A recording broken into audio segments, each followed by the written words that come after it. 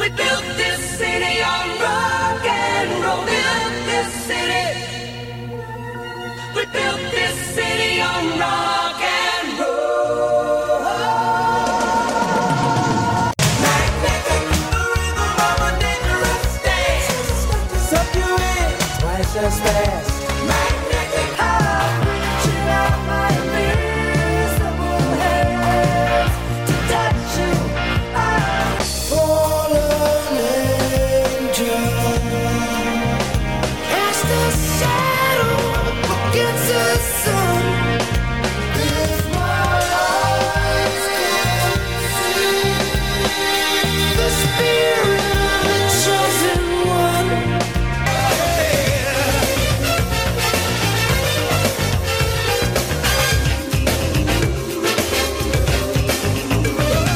These dreams that sleep when it's cold outside. Every morning I'm awake, further I'm away. There's something out there. I'm not alone. I always see the fear clear. There's others out here. This is Martin Page, and this is my 80sography.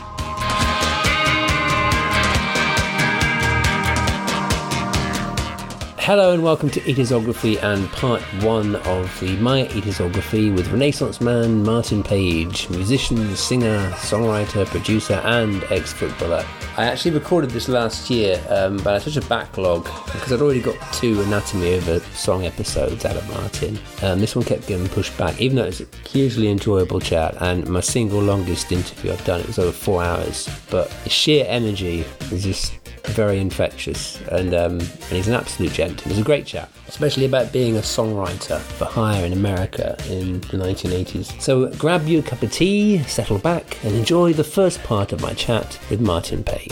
Take a 3 or 4, take a ride. Part one of the interview begins now. Okay, so before we get to 1980, a bit before then. So as I mentioned on Facebook, I saw originally on Wikipedia, it mentioned the fact that you were a trainee at Southampton Football Club. Yeah, I was. I was signed to Southampton as an associate schoolboy. I played for the Southampton schoolboys under 16s at the Dell in the national championships when we were playing for the school team. And then I was signed to them at the age of 17 as a youth player for about a year. And then I went back to music. But I've even got pictures to prove it. But it was the time when I was 16 and I was playing for Hampshire schoolboys. I actually went all the way to get into England's Southern England team, playing at Bisham Abbey. I didn't quite make the England schoolboys. I got in the last 44, I think. We played 3 games at the four games at the Dell as a schoolboy, and then I went to America to follow my father for a while. And then when I came back, I started playing local football, and Southampton made a commitment to me to put me in the youth team. It was actually John McGrath, who was the centre half for Southampton at that point. He came to my dad's house and said, we'd like him to be an apprentice. I never signed apprentice forms. I signed just to be a youth player. But they wanted me to sign apprentice forms, but I didn't think I was good enough, and I wanted to go and do music. You literally made a choice there between music and football. I did, Mark, actually. I sort of, as a young boy, nine years old to 16, I was very, very strong in Southampton. I'm a very tall player, so I was a striker, and I was scoring 40 goals a year at 16 years old. And then so I became captain actually of the Southampton schoolboys, and my dad just wanted me to be a footballer. So it was Laurie McNemeny's time. Yeah. And in fact, what was quite interesting, and when I was in the youth team, we used to go out on a Monday and play against the first team. And I remember that I'd grown up absolutely addicted to Southampton, Terry Payne, Sydenham, and Ron Davis and Martin Chivers. And they had me marking Ron Davis in a game.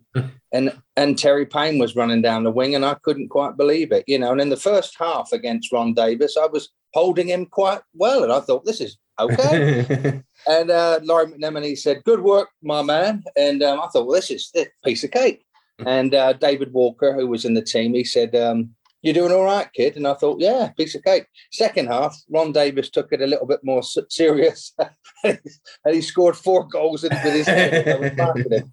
And I didn't even know where he came from, And I thought, oh my God, this when the first team wants to turn it on, they were just playing with us. You can see there's a whole different league going on. But I wanted to be a soccer player really, really bad from about 12 to 16, and I peaked at about 16 or 17. And then I really thought, Mark, I was around a lot of players at that time. I saw a couple of my friends go on to be professionals. Manny Andrzejewski got through, and a guy called Walton got through. But I didn't think I probably would have made it. I thought you could end up, going to Scarborough or something, or playing for Doncaster. Nothing bad about that, but I just thought, I don't know if I'm right for that. And around the age of 17 and 18, I started to fall in love with music, because playing football for Southampton, we'd travel, and I'd end up in little towns and sometimes London, and I'd go to clubs and hear music. And that's when Motown and the Beatles had really broke. So I just sort of felt like, I fell in love with it. I'm a bit of an obsessive character. Football was my obsession from about 9 till 17. And then music absolutely took me. Even though they were asking me to sign forms, I just told my dad. He was very upset, but I said, I don't think I'm going to be a professional footballer. I don't think I'm good enough. And my heart isn't in it. It was when I was younger. But it was lovely, because I still follow football. I'm still a huge Southampton fan. And when I played for Southampton Schoolboys, I scored 2 goals at the Old Dell, one with my head and one with my foot. And you never forget those things. Because no.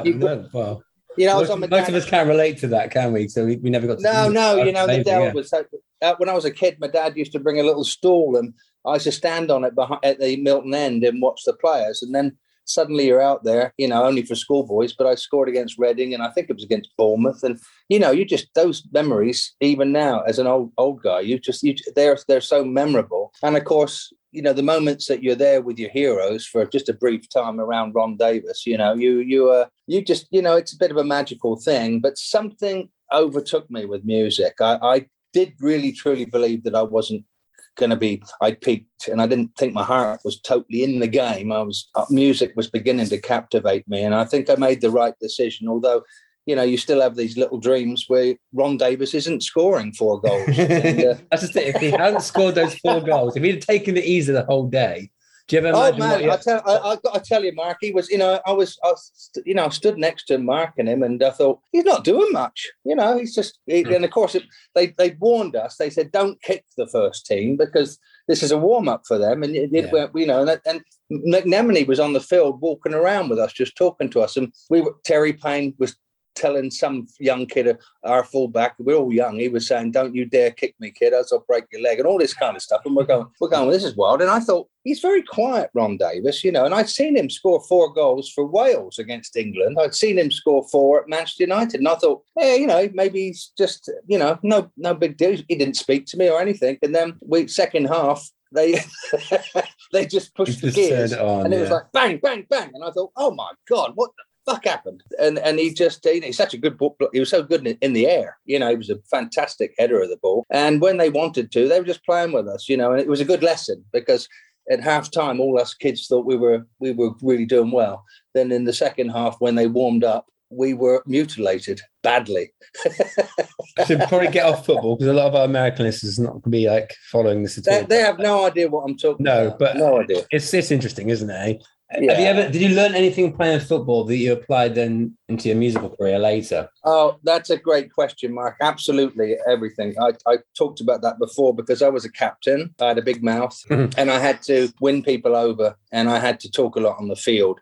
And in music, when I came to Los Angeles and went into the studios with the musicians, I felt like I could communicate, and I felt like I was brave enough to win them over and make friends. And so football to me was huge in bringing me out of myself. And I think when I produced acts and when I was having to motivate people, I think, as playing football and talking to people, and given that they made me a captain, you have responsibility. So I did feel, even now today, when you have to work with musicians, I feel like I'm so lucky that I had the sense of a team, how you motivate a team, because musicians, are a team, and a production of a record is really everybody working together and trying to get a result. So, yeah, football was a huge influence on the way I would communicate to people.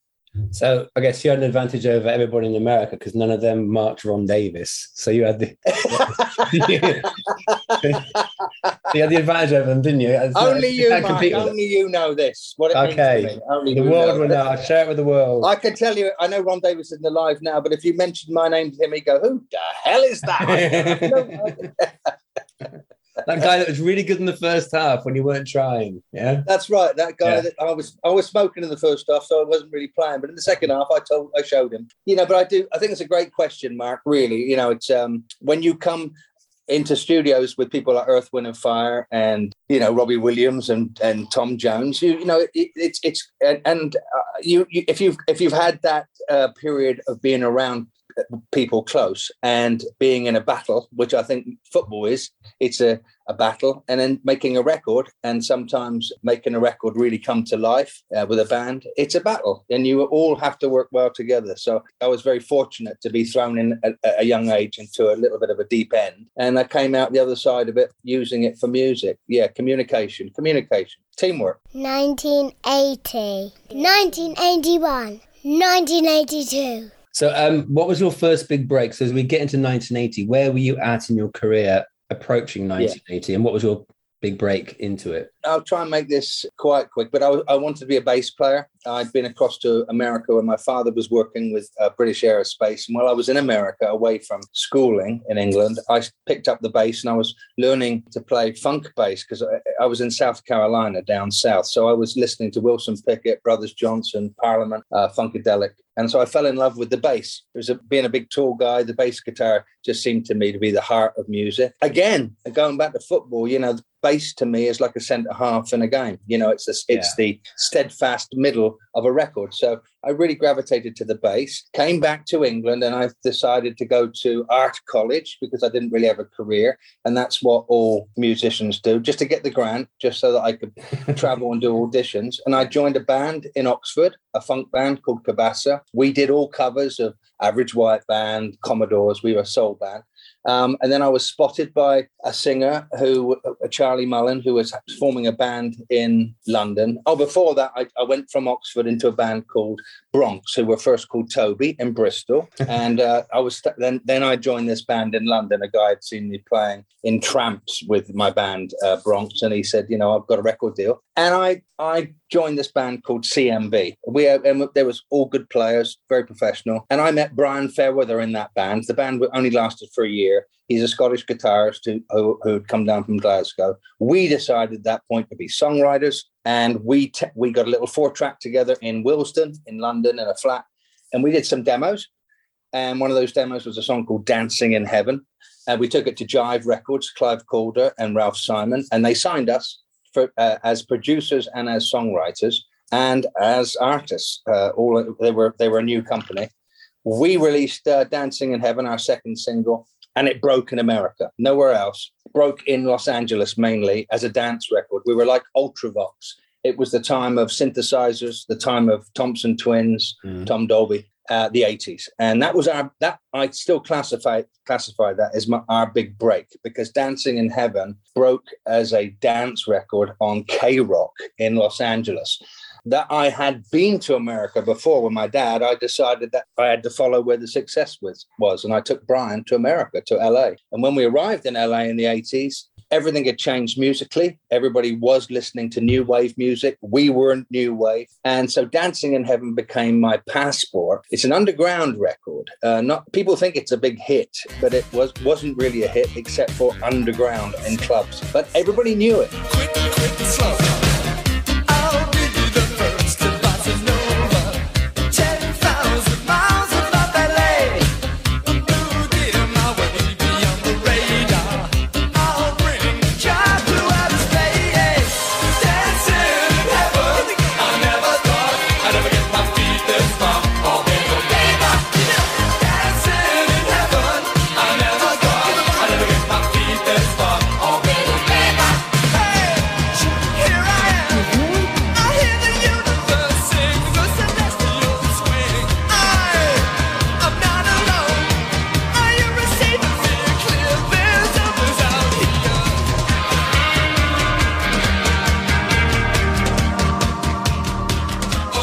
And so that record got me into all the record companies in Los Angeles. And I'd done basically. Yes, and we were there right at that time. So every time we walked into EMI, America, every time we walked into Geffen, we said, we're Q-Phil. We're the guys you're hearing on the radio. Tom Dolby was breaking with Blinded by Science. Science! Everybody was into this new sound, and everybody wanted that sound on all their artists in America. So they were very interested in me and Brian because they said, could you work with Kim Carnes? Could you work with Earth, Wind & Fire? Could you change the Commodores? And we all said, of course we could. Yes. I've marked Ron Davis. I can do anything. And it ended up that that record, was my ticket to being in LA, and primarily really getting me with Maurice White of Earth, Wind & Fire. He'd heard the record and thought it was he wasn't crazy on the record, but he thought the energy was fantastic. And my manager, who I met at that time, Diane Poncher, she worked for Earth, Wind & Fire, Ray Parker, Prince, and all the people we loved. And so she said, Maurice White would like to meet you. And also Bernie Taupin, who wasn't working with Elton at that time. He took an interest in writing with me. But it's really, Mark, everybody in LA wanted to change their sound. So the timing was right. We had a new wave record on the radio that was played every 20 minutes. Everybody loved it. Was a big workout song at that time in the 80s. And so we came at the perfect time, Brian and myself, and the doors opened because we seemed like the new whiz kids. We knew about Fairlights. We knew about synclaviers. Our songs were done on synthesizers. We've made a conscious effort to be the sound that was happening in London at that time. In LA, quite as big at that time. You had Oingo Boingo. You had Mexican radio. Bands were. You had Talking Heads vaguely getting it together. But here we were sounding like, Tom Dolby and Thompson Twins and Ultravox all wrapped into one. But also, Dancing in Heaven, our orbital bebop, was a very, very funky synthesizer song. I was very influenced by Parliament and George Clinton. So we swung. We weren't like the normal English, straight ahead, mathematical European rock. We were swinging. We were doing funk with our vocals. And the Americans took to us because we had a swing to us. We weren't as icy as they might have thought most English artists were that were coming across at that time, like Soft Cell. But we, perfect timing, Mark, perfect timing. And of course, when the A&R men, and I did my homework, I went and saw every record company in LA, and they said, would you work with Kim Carnes? Would you work with this artist? Would you try and work with that artist? And bring them your sound, because we want that English sound. So we did. And luckily, we stayed. And it went from there. Talking about your question again, my breakthrough was that song, Dancing in Heaven. And funny story, we were asked to do it for the British Eurovision Song Contest back in England. And there's film of us doing it, and trying to be like the Tubes, because I didn't want to do Eurovision Song Contest. But Song for Europe, yeah? That's right. We were Song for Europe. Yeah, we were in there on TV with Terry Wogan.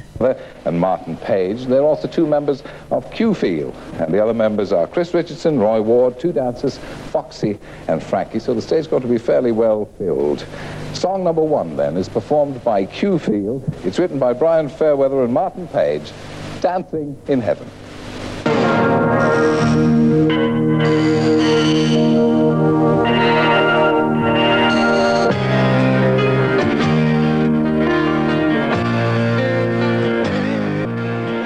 And I was dressed up as an astronaut. We were crazy. We were trying to be like the Tubes and Parliament.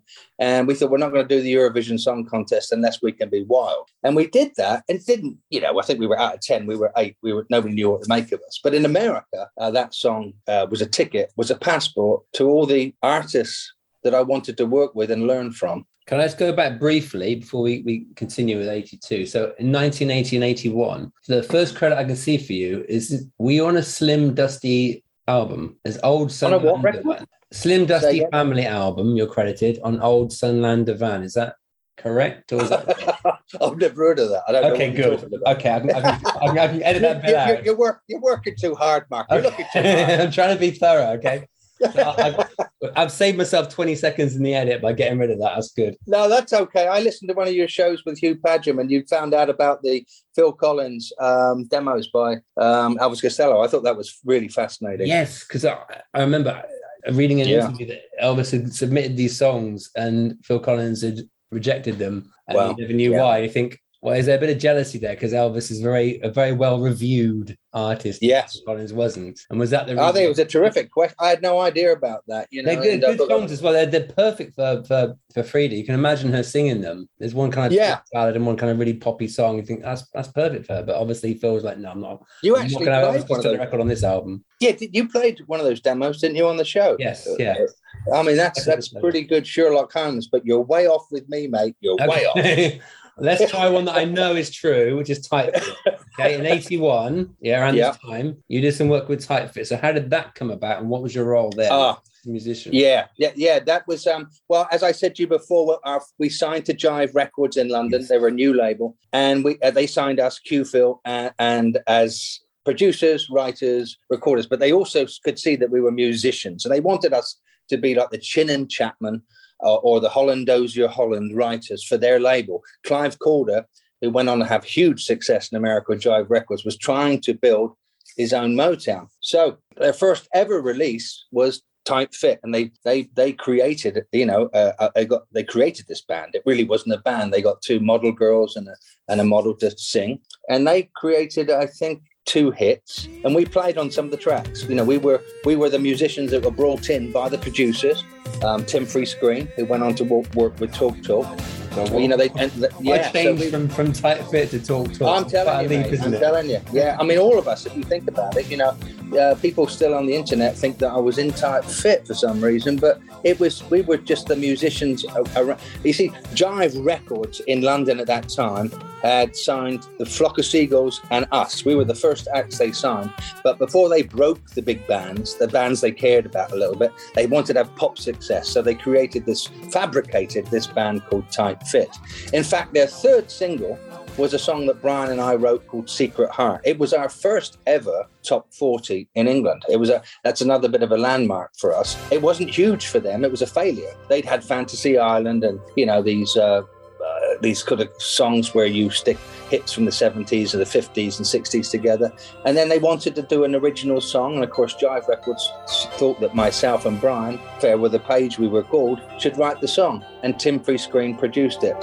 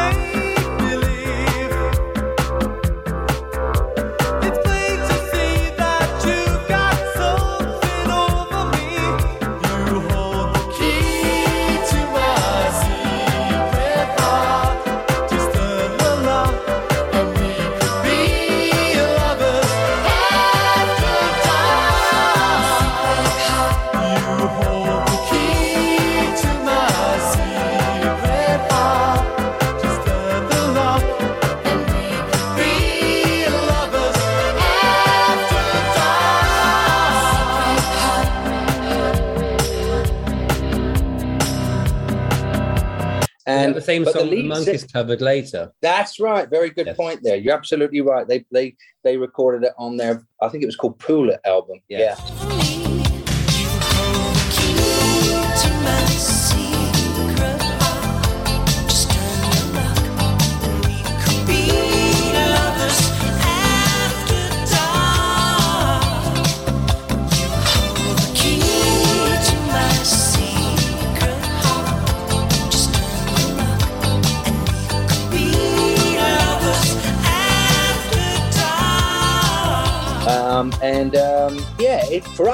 For me and Brian, it was a success. We broke the English charts at 40, but for Tight Fit. And unfortunately for us, they'd always used session singers on their records, but the lead singer decided on our song that he wanted to sing. Oh, no. And that was the death knell for us, and he was like, I will not carry on unless I sing this song. And so Tim Freescreen had to work as hard as he could. But, it wasn't on the previous singles. I think everybody knows about this now. They were fabricated singles, and the lead singer didn't sing them. But yes, you're absolutely right. We were associated with Tight Fit as session musicians and I'm writing one of their songs. Okay, excellent. And in 81, do you recognise the title of Relaxation Theme Gina's song? Gracious me, you do. This is phenomenal work you do. I'm a bit scared that you're living near me or something. You know, Just look outside your window right now. I'm waving to you right now. Can you see me? Yeah, I thought that was a gardener, but no, it's you. No, yes. The reason I ask is because it was used on Shape Up and Dance with Felicity Kendall. And our American listeners and non-UK listeners won't know about Felicity Kendall. Can you explain to our non-UK listeners who Felicity Kendall was? Well, Jive Records, not only with Tight Fit and having pop success, they also could see a way in with these strange records they made back then with celebrities. Yeah. And the celebrities used to talk over these tracks on how to work out and how to calm your mind down, to lose weight, grow bigger breasts, get longer legs, whatever. And they would take music in the background while they from their own writers. And so Brian and I, they asked us to write some of this noodling music in the background. And we wrote on a couple of those albums, not only just Felicity Kendall. I think there was 2 other albums that came out. And that was one way of them saying, we're going to get royalties for you guys by selling these albums. It did, quite well. And you have to realize, Mark, we were 2 songwriters in London just trying to get started.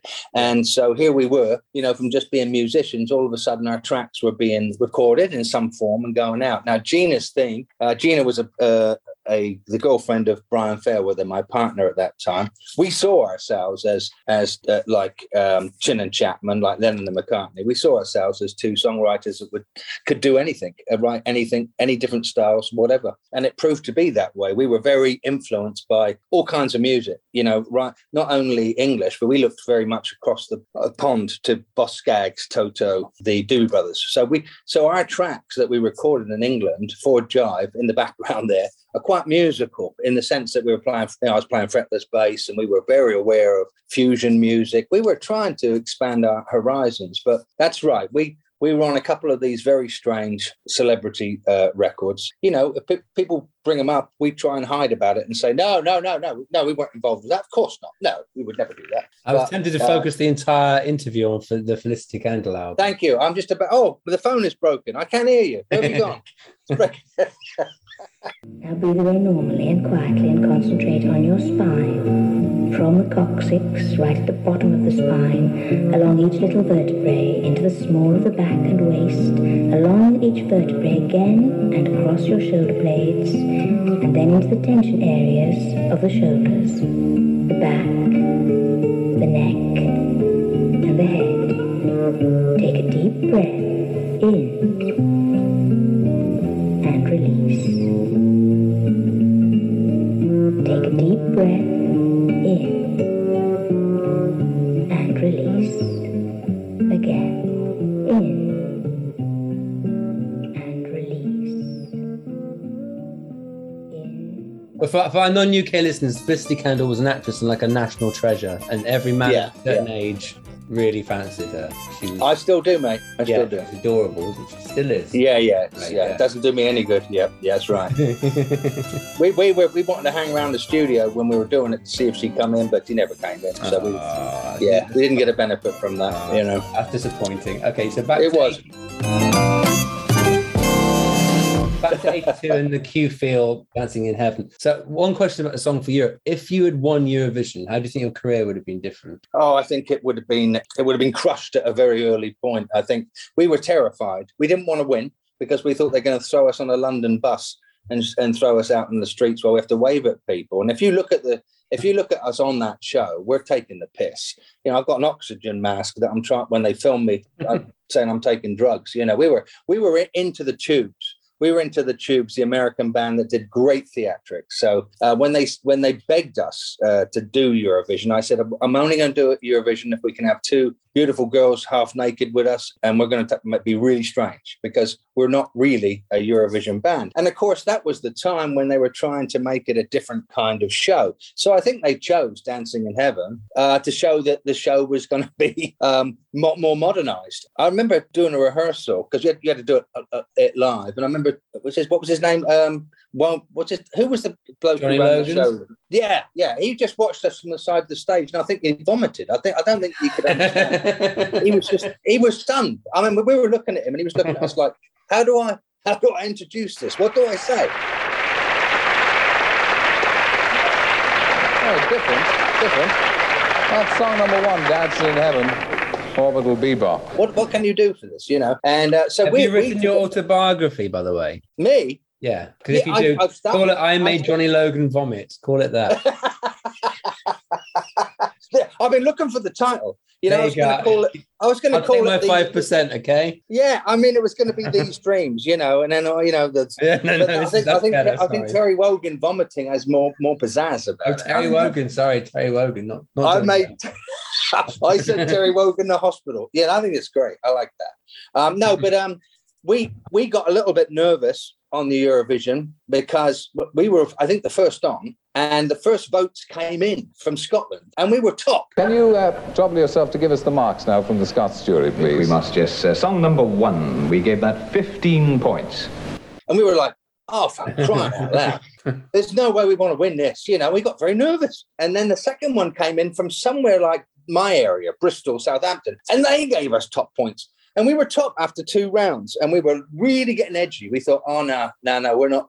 No way can we win this. We're not prepared for this. And then after that, luckily, everybody voted terrible votes for us, and we ended up second from bottom. And, you know, people they were filming us in the room after, you know, while they're doing the voting. And when we were top, you can see the band is terrified. We're like, oh, no.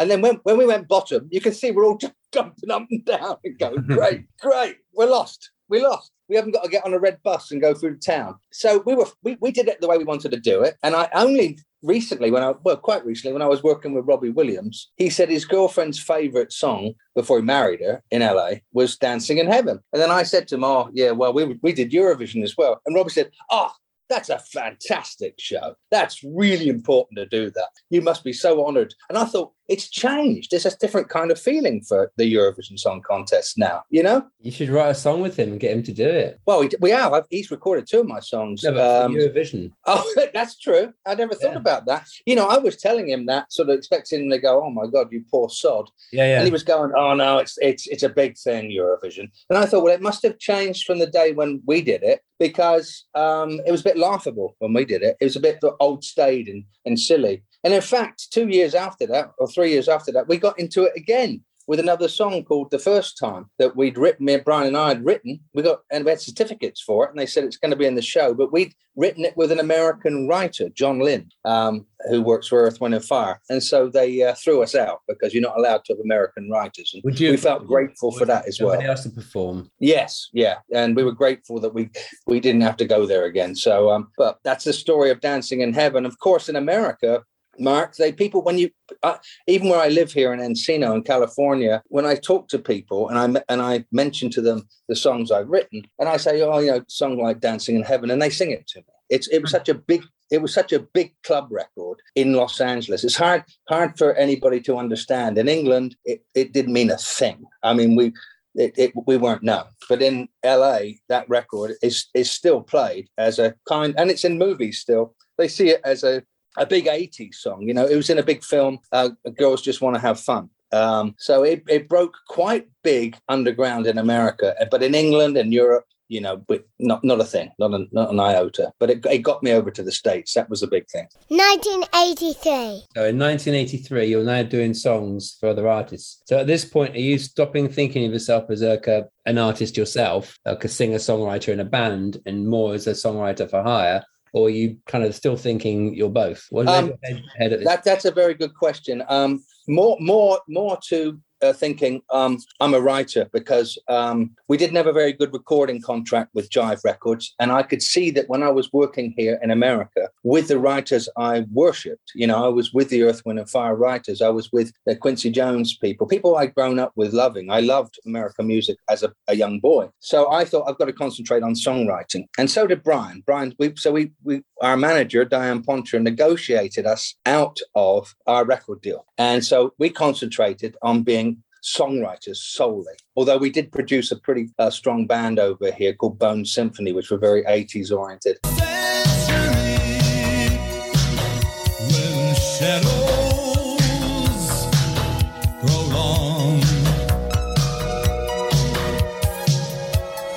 can still feel what we choose to feel.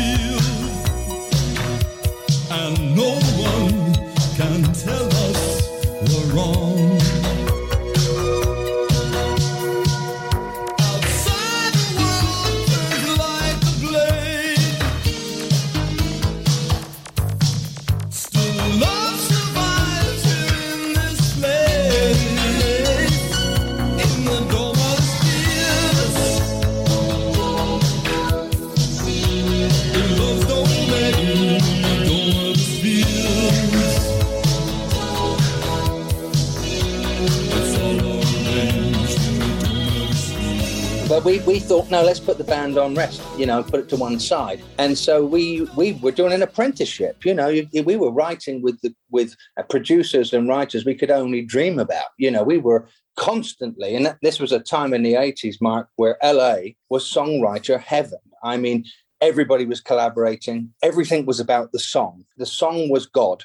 If you had the song, you were going to have success. So we walked into many of these offices and played our demos that we'd made back in England, even in the 24-track studio with Jive Records. We were making demos that sounded American. And we were playing these demos and saying, yes, we're Q-Phil. You know us as Dancing in Heaven.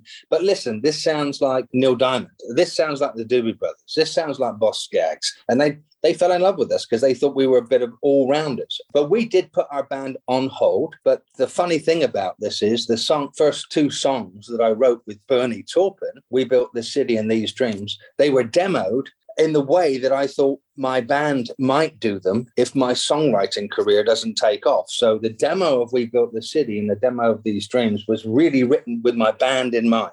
Like, if nobody cuts this, we're going to go back and be a band and we're going to do We Built the City like Q-Phil. And you can hear it. You can hear it Dancing in Heaven, and you can hear the demo of We Built the City, and you get a feeling like, that could be the band. That could be the same band. Lay deep in the hoopla, sinking in the fight. Too many runaways, eating up the night. My Coney plays the mama. Listen to the radio, don't you remember? We built this city. We built this city on rock and roll.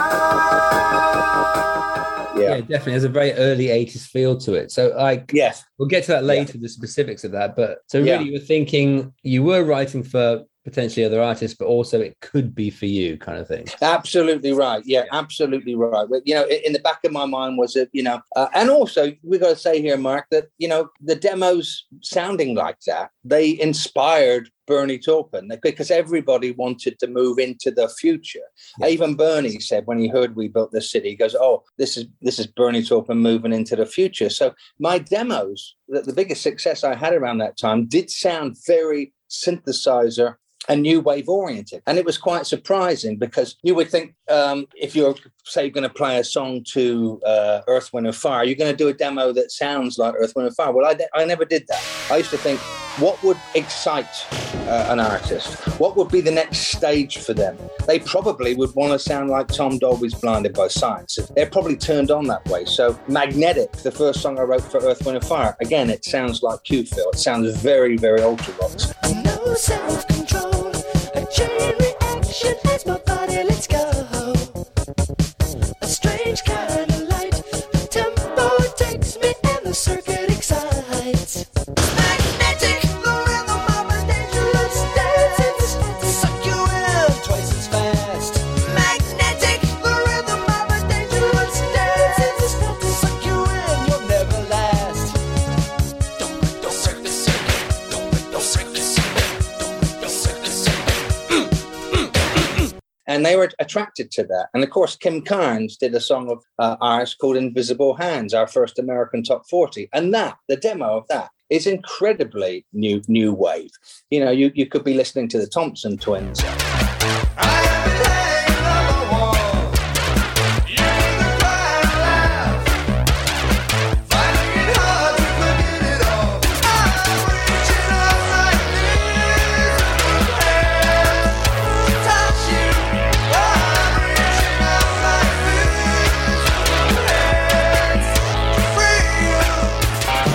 Hold on my hand when you don't understand. Is it a lie? You're asking me why.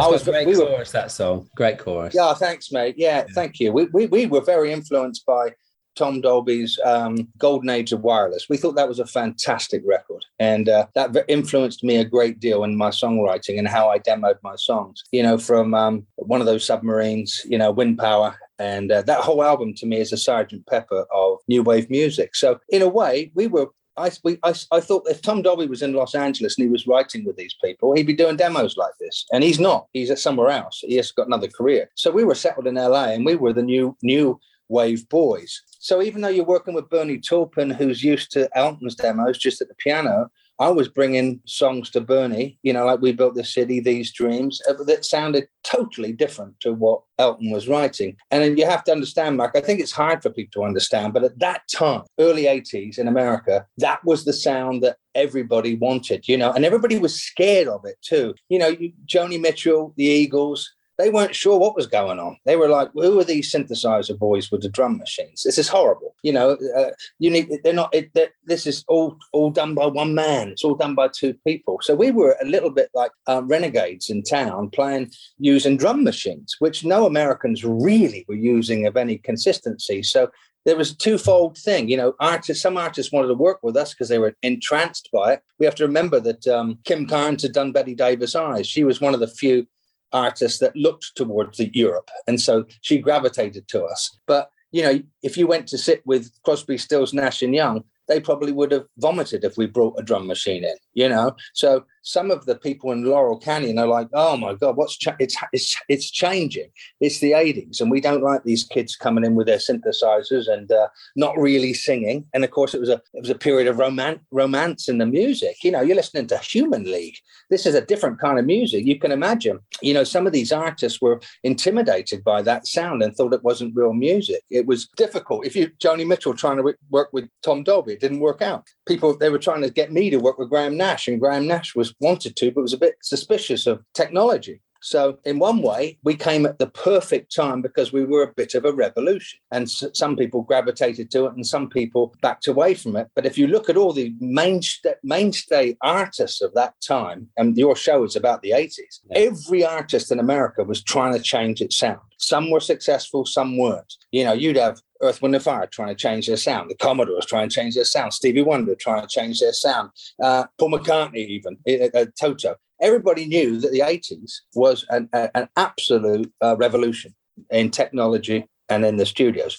And a lot of these older artists either had to get on board or not. And of course, we were the kids that had grown up with it, gravitated to it at the perfect time, and we knew how to do it. And I also, you know, I'm maybe going off on a tangent here, but the music, as I just said to you, had a romance in it, the 80s. If you look at some of the biggest hits, Vienna, Human League, even What In the Air Tonight, Phil Collins, you know, there's a kind of English romance happening about it, and nostalgia and very visual. And so Kid Mac for America, it was a big sea change. It was like a second British invasion, wasn't there, in the 80s? Absolutely.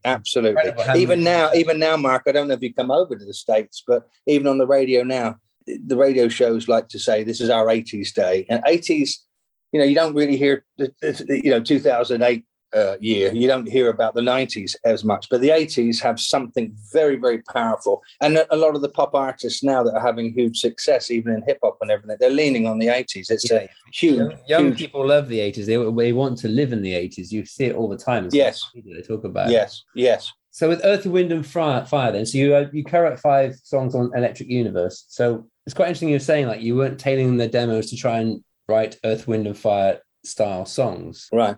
So was Morris White kind of like, and what was the process for actually writing songs with him then? Were you like presenting? Well, he was, you know, I was an amazing thing. I was a huge fan of Earth, Wind and Fire as a kid. And then luckily when I came to LA, I met with my manager, Diane Poncher. She was put on to me by somebody from the studios in London. I said, I said to the lady who ran the studio in London, in Willesden, I said, I'm going to America. And she said, well, if you go to America, you have to go and see my friend Diane Poncher, stop on by. And that's what happened. I was in London before I came to LA at that time, working with Reckless Eric, believe it or not. Brian and Fairweather and myself had been roped in by Stiff Records and Jive Records to write for Reckless Erica. We wrote 6 really great songs with Reckless, and we were about to go in the studio to do them when he just bottled it and didn't want to finish the album. It was too slick for him. So I thought, hey, Brian, let's go to America. And this lady said, when you go to LA, her name was Joyce, and she was a studio manager. He said, you got to meet my friend. Knocked on the door. Diane Poncher comes to the door. Lo and behold, she's the manager with Cavallo Ruffalo Farnolia, a huge management company. And lo and behold, she's working and handling songwriters and artists that we worship. And we're talking about Little Feat, Weather Report, Earth, Wind and Fire, Prince, who she was helping, Ray Parker, who she was very, very close to, who led to me doing Ghostbusters, and Earth, Wind and Fire. She put me and Brian up in her house, and I started playing her our demos. And she said, you have so much potential, you guys. Brian went back to Scotland. He had to do something. I stayed. And she said, I want you to meet Maurice White. And she played some of my demos to Maurice White. And he said, I'm quite interested in this kid. Have him come and meet me. Of course, this is all unreal to me. It's like everything's happening incredibly fast. Not only are all these American artists cutting my songs, I'm about to have a meeting with Maurice White in Westlake Studios. And I just got on with him. He's one of the most special people I've ever met. He was open to new ideas all the time. And so I sat with him in this studio, and he said, I'm looking to do a new album, and I like the sound of your Dancing in Heaven. I like the sound of what's happening in technology. And I said, yeah. And the interesting thing about that is he was a very spiritual man, Mark. And so we got on talking about UFOs and other worlds and stuff. And my father worked for British Aerospace, and he trained pilots and astronauts that had seen UFOs. So, and Maurice, as you can see by Earth, Wind and Fire, they're very much into the pyramids and otherworldly things. And so we had a long conversation. Let's stop there a second. So yeah. your dad had experience with pilots that had seen UFOs. Yes.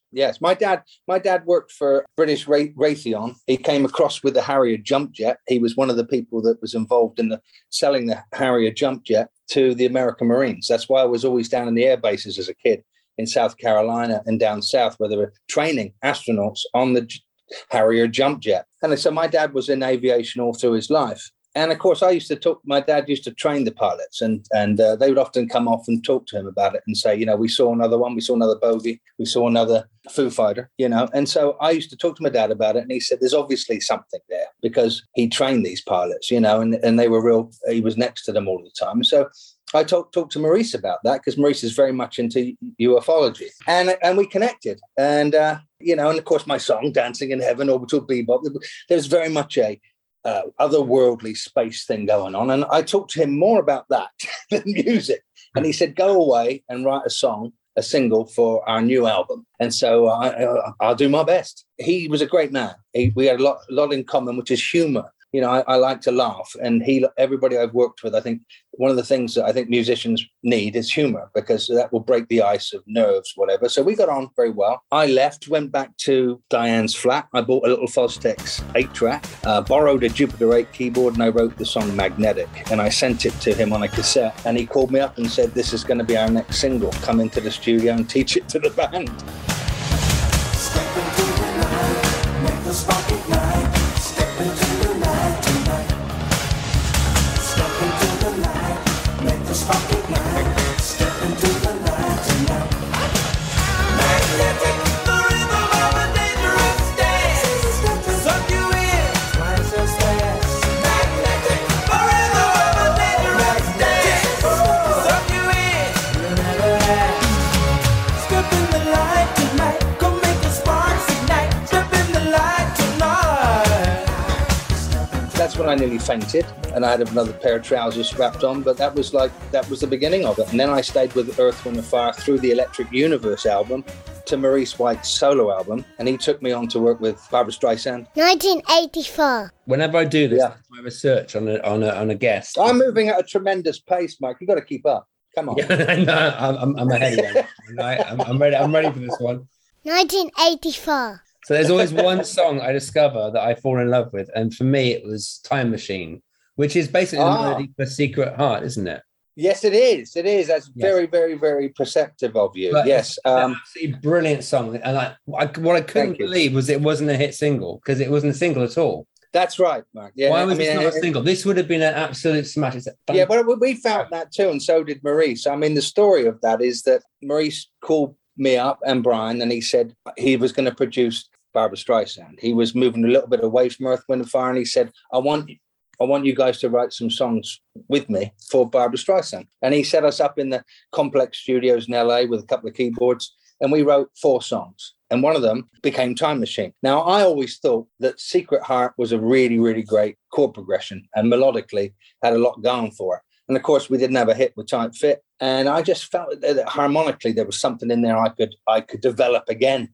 So I said to Brian, let's revamp this and think of it in a different way. And so you're absolutely right. We changed some chords, we changed some melodies. Maurice got involved. He thought it was a fantastic song because it had so much drama in it. And it was, to us, it was like the brother, the sister of Secret Heart moved into another place. And I rewrote the lyrics. So I thought about Barbra Streisand and her life, that she'd seen so much, and that your life is a time machine. So, yeah, and I think it was put third on side 1. And usually when you're on side 3rd place on a single, on an album, it usually is pointing to say that's going to be one of the singles. But it wasn't. And I agree with you. I think musically, and the way Maurice produced it was really quite beautiful.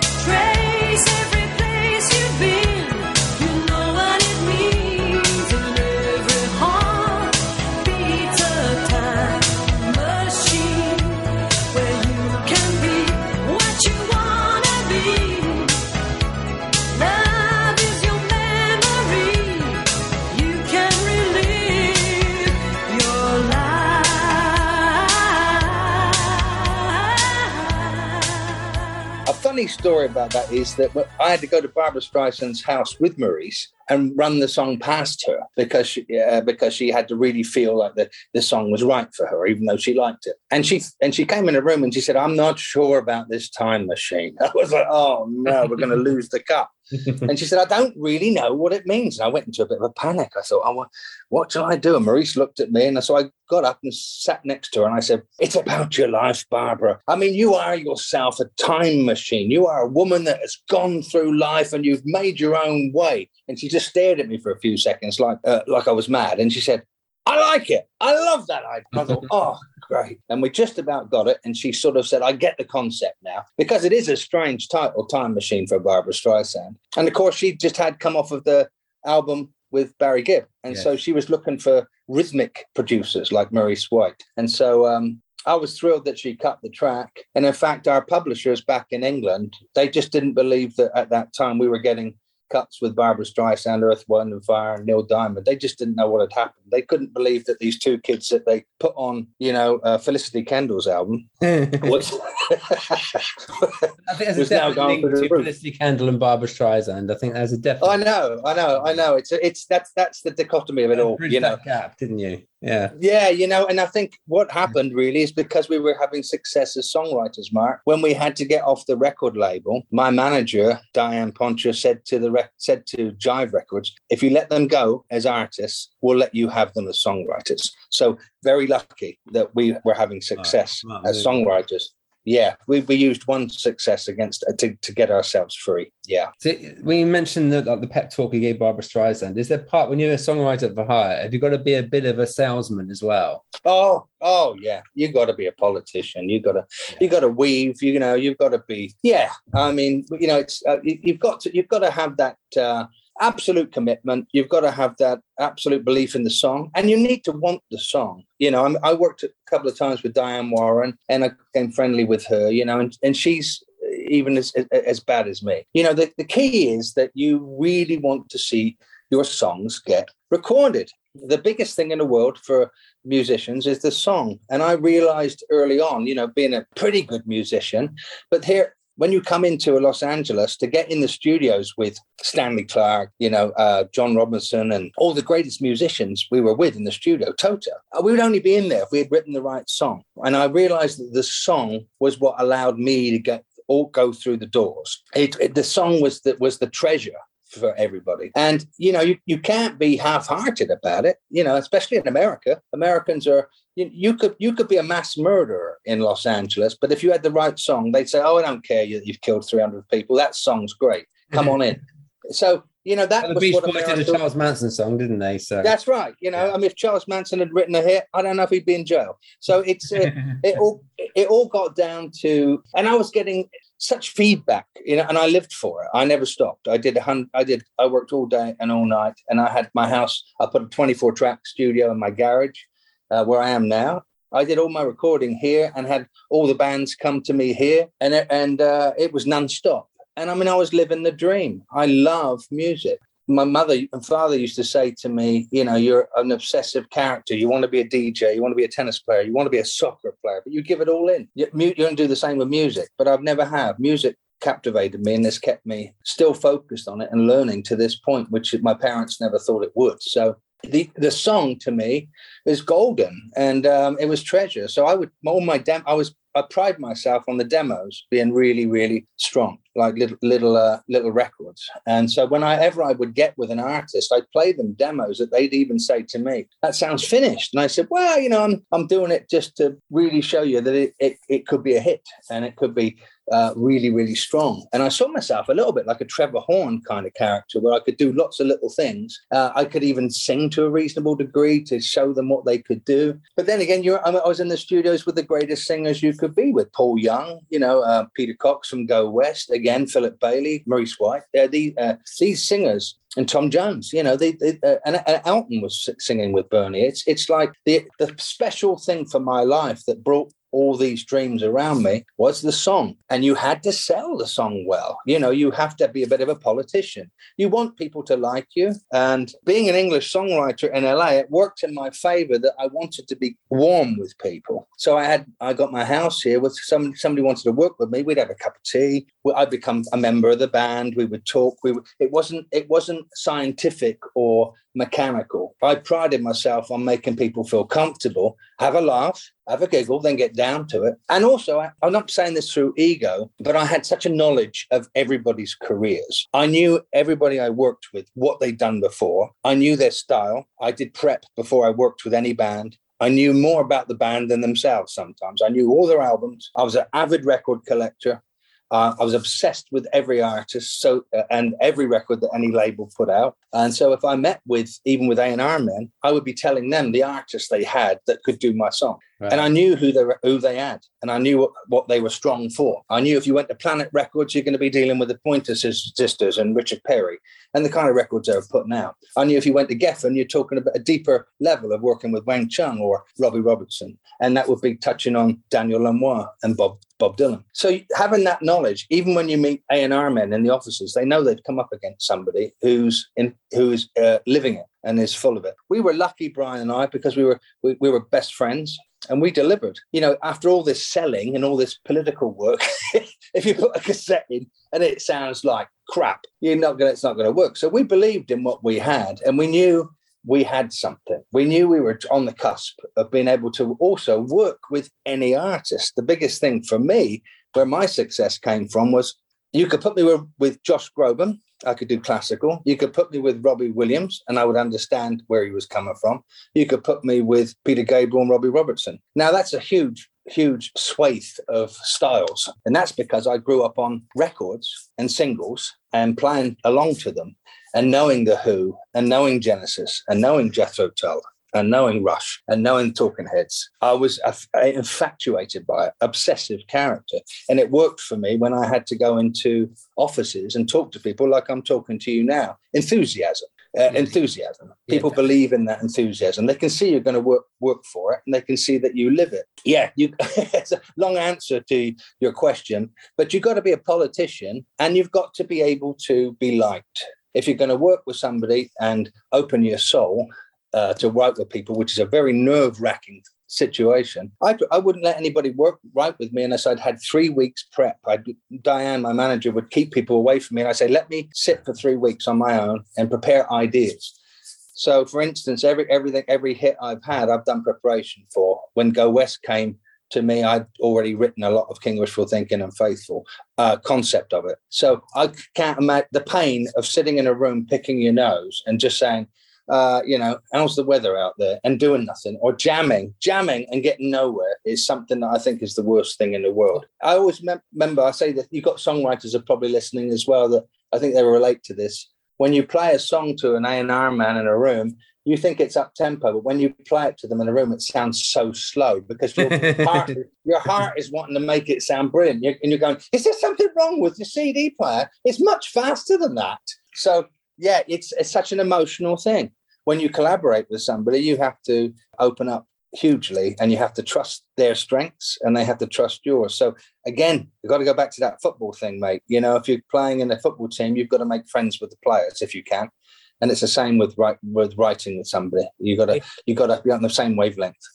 Basically, everything links to Southampton FC, doesn't it? It all comes back to the Dell, doesn't it? Well, I think it really comes back to Ron Davis, to tell you the truth. Ron Davis, yeah. Ron Davis, to tell you. I think that's probably going to be my second book. Career.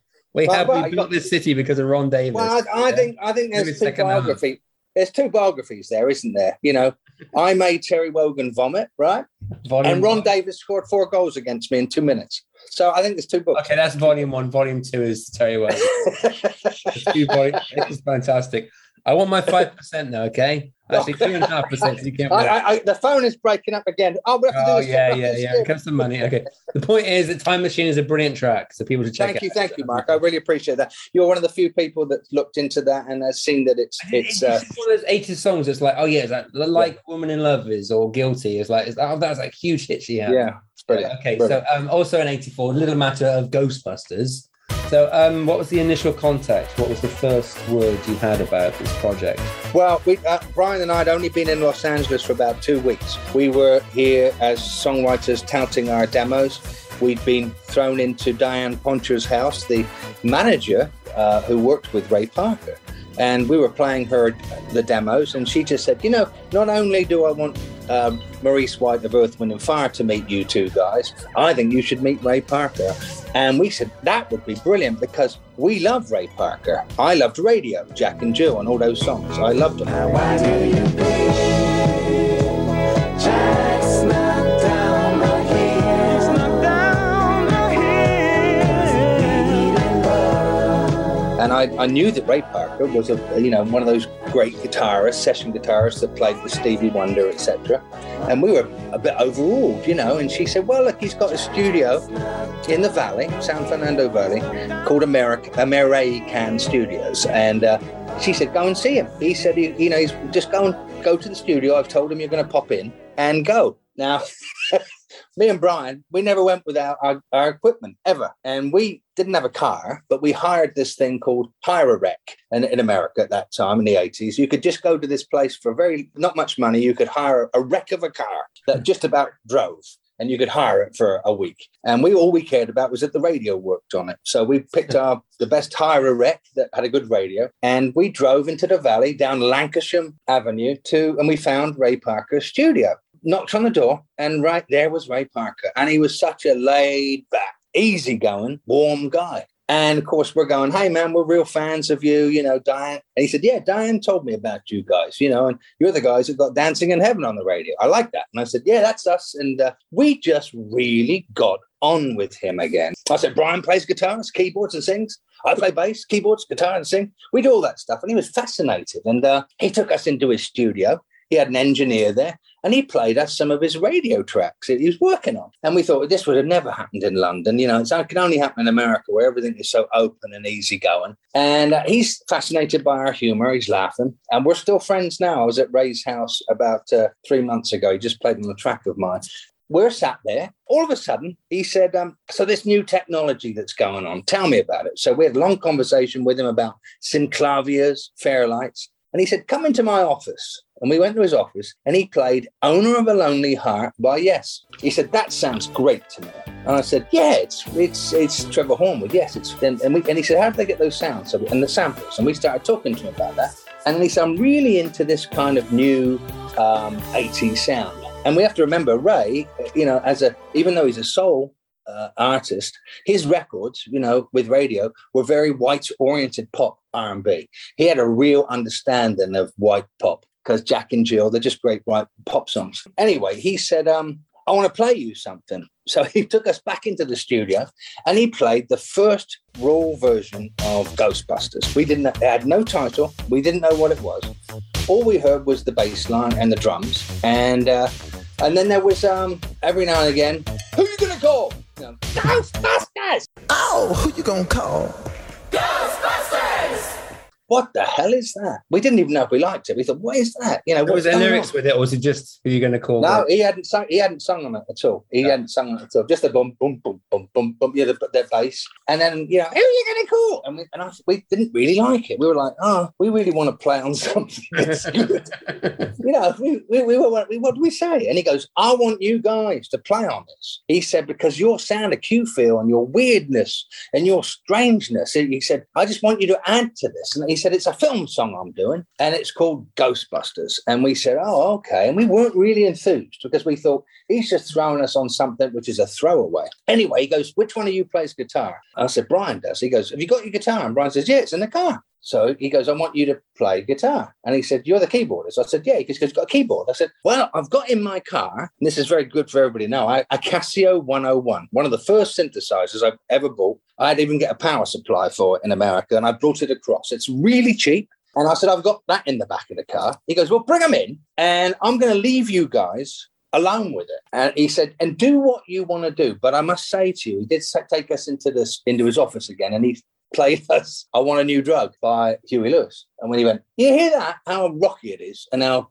Brian, can you give me a bit of that on the guitar? He said, but also, Martin, I want you to be weird with your keyboards because this is about Ghostbusters. And we didn't know what the F Ghostbusters meant. We had no idea what it meant. We had, to us, it sounded stupid. But we were with Ray Parker. And so we said, okay. And he goes, look, I'm going to go away for lunch. I'm going to leave you two. I trust you. Do what you want to do on this track. And there was a bass line and there was a drum machine and a little teeny bit of keyboards from Ray. Like I think he had a Korg keyboard in there. And this chant, Ghostbusters. So Brian got his guitar out and he started to play the guitar riff.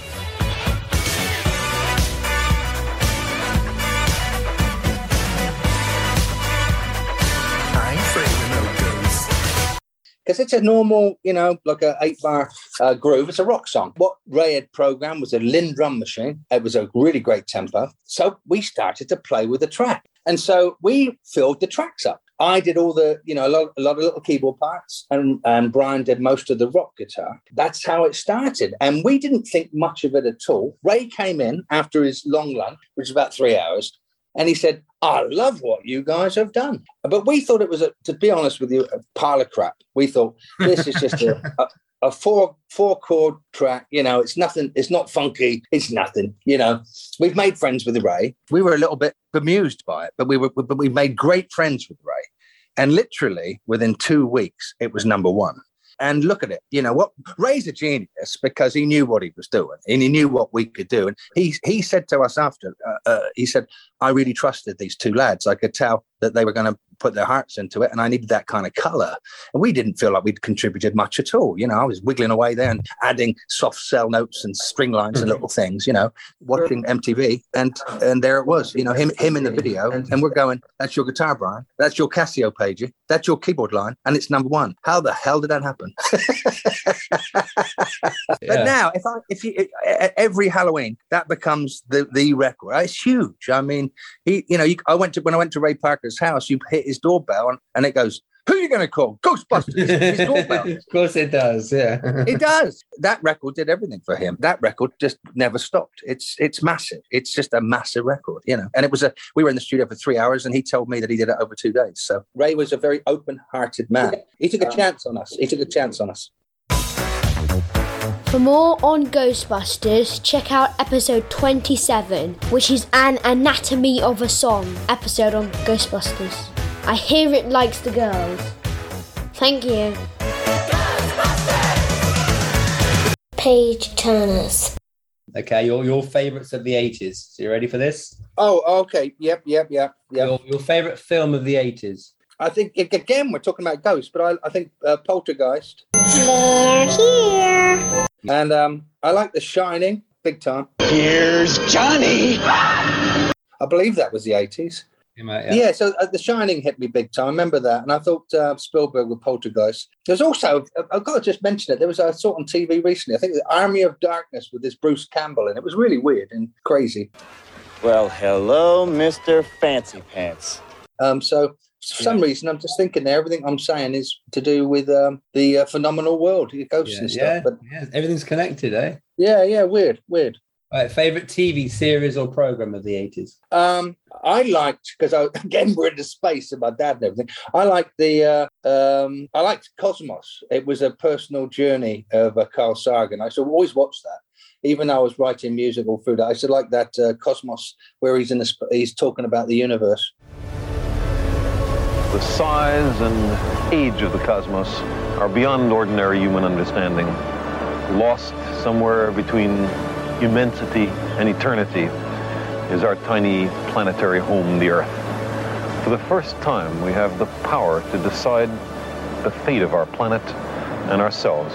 This is a time of great danger, but our species is young and curious and brave.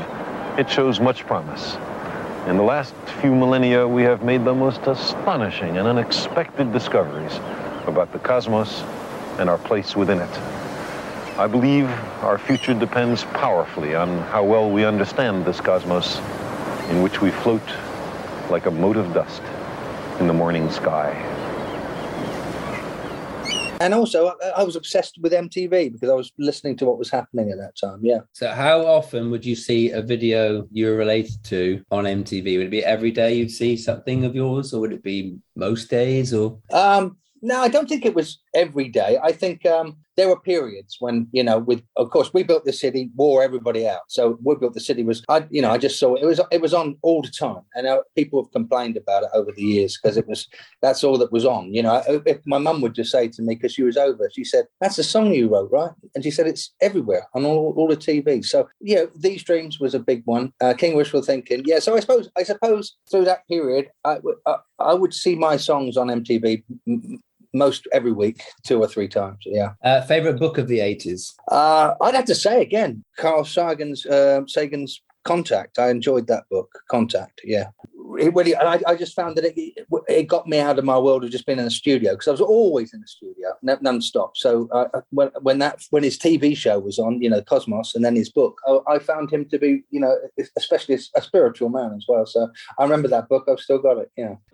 The first pulses in the train of radio waves insinuated themselves through the atmosphere and clouds, struck the landscape, and were partially reflected back to space. As the Earth turned beneath them, successive pulses arrived, engulfing not just this one planet, but the entire system. Very little of the energy was intercepted by any of the worlds. Most of it passed effortlessly onward, as the yellow star and its attendant worlds plunged into the inky dark.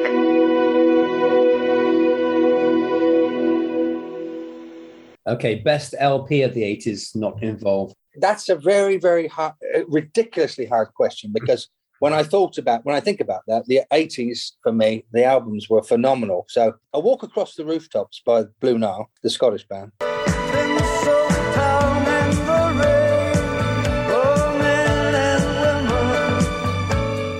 I loved, as I said before, The Golden Age of Wireless by Tom Dolby.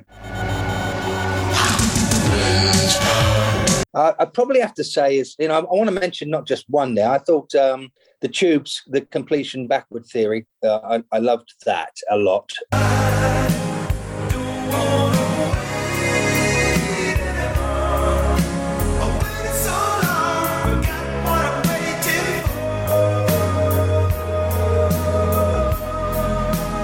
and most of what Peter Gabriel did through that period, all his albums in the 80s, I was listening to. So that's a really tough question, because to pick one would almost be impossible. Yeah, I can imagine Soul would have been a big influence on you, having listened to, like, especially like your 90s stuff. Yes. And then you've made me think then, I don't know if it was the 80s, but Talk Talk made a few really phenomenal records as well. Although I was writing pop music, I was very intrigued by the people like Prefab Sprout, like Cocteau Twins, like the Blue Nile, who were stretching music into different dimensions at that time, and were also still touching technology. I mean, all those records I just mentioned to you, it's the revolutions happening in the studios. You know, the sound of records is changing in the 80s. That's the thing. Okay, the best live event attended in the 80s. That's easy. I saw Peter Gabriel at the Greek Theatre in Los Angeles when he was Shock the Monkey time. That was fantastic.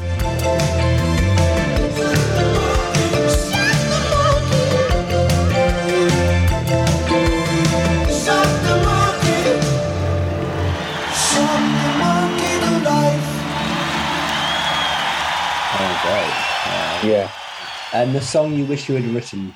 I'd always, wished I'd written Every Breath You Take by The Police, by Sting. I still think that's a perennial song, and its simplicity, I wish I'd written that song. Yeah, it's a great song. It's amazing how often the best songs are the most simplest, aren't they? Absolutely, Mike. Something, yeah, true. Very true. You know, something organic happens, and it communicates to everybody because of its simplicity. And Maurice White of Earth, Wind & Fire said to me, music and songs are based in folk. You know, the best folk and gospel. You know, even though we may hear commercial songs and really well flushed out, when the greatest songs are brought down to what is purely simplistic folk and folklore and gospel. And I think there's a lot of truth in that. That is the end of part 1 of the interview.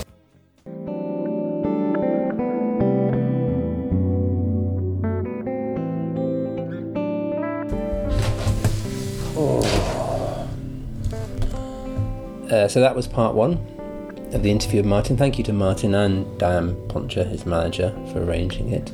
You can find Martin on Twitter, Instagram, Facebook under Martin Page or Martin Page Music. He also has a website and a podcast, Radio Owl's Nest, which I think I'll talk about more in the next episode, but I do highly recommend. A quick word of thanks. I did mention in the last episode I had a PayPal account if anybody wanted to help, because I'm looking to cover my costs, and I want to personally thank Rick, John and Christine. I'm happy to credit their full name, but I have no way of checking. I thought it was worth checking before I do that, in case they don't want their full name given out. So if you do, let me know, and I'm happy to credit you in a future episode for giving donations. It's very generous of you all, really appreciate it. And also Roland Smith, which is either his real name, or I will expect a follow-up donation from Kurt Horsable at some point soon. I do appreciate it. It's a weight off my mind to know I can cover costs for a month or two, because if you're making cuts trying to save money, you look at the non-essential stuff, and as much as I love doing this podcast, it would fall under the non-essential category. So it is one less thing to worry about, and I appreciate that. And I appreciate all the comments and just fact you listen to the podcast, so thank you to everyone. So I do have a PayPal account. I hate doing the hard sell thing, but 80sography@gmail.com. So if you want to just send an email and say something nice, that'd be great. Or just listen. It's all great. So we're going to play one of Martin's demos to end. He's incredibly prolific if you listen to his podcast.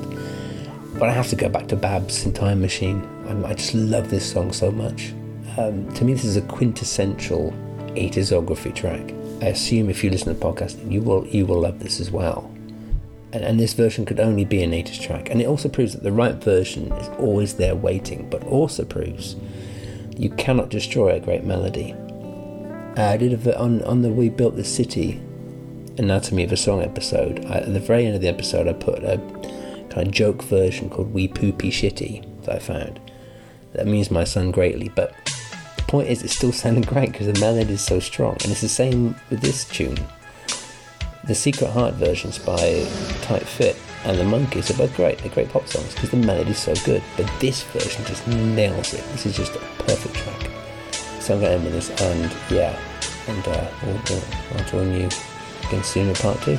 Until then, adios amigos.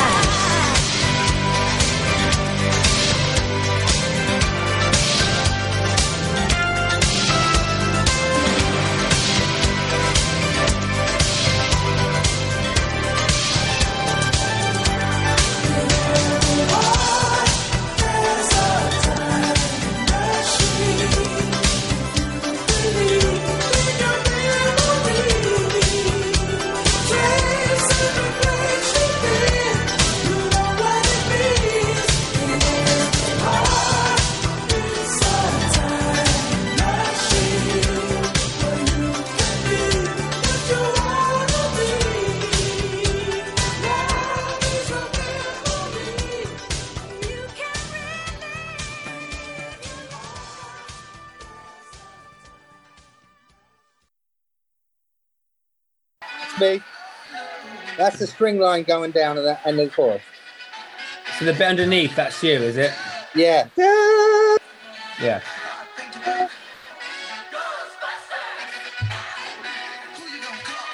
It's a great version, isn't it, Martin? Yeah, that sounds good. That's a good track. Yeah.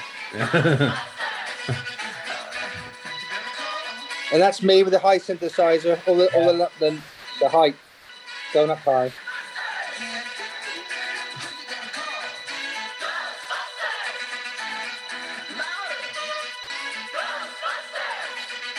And that's us screaming with his girlfriend.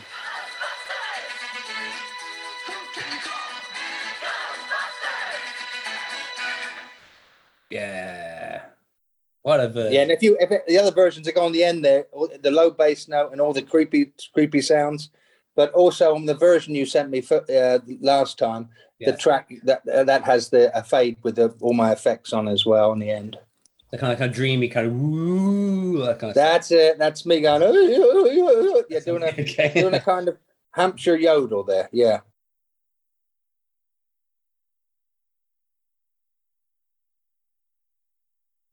I may have stumbled, but I never lost my way.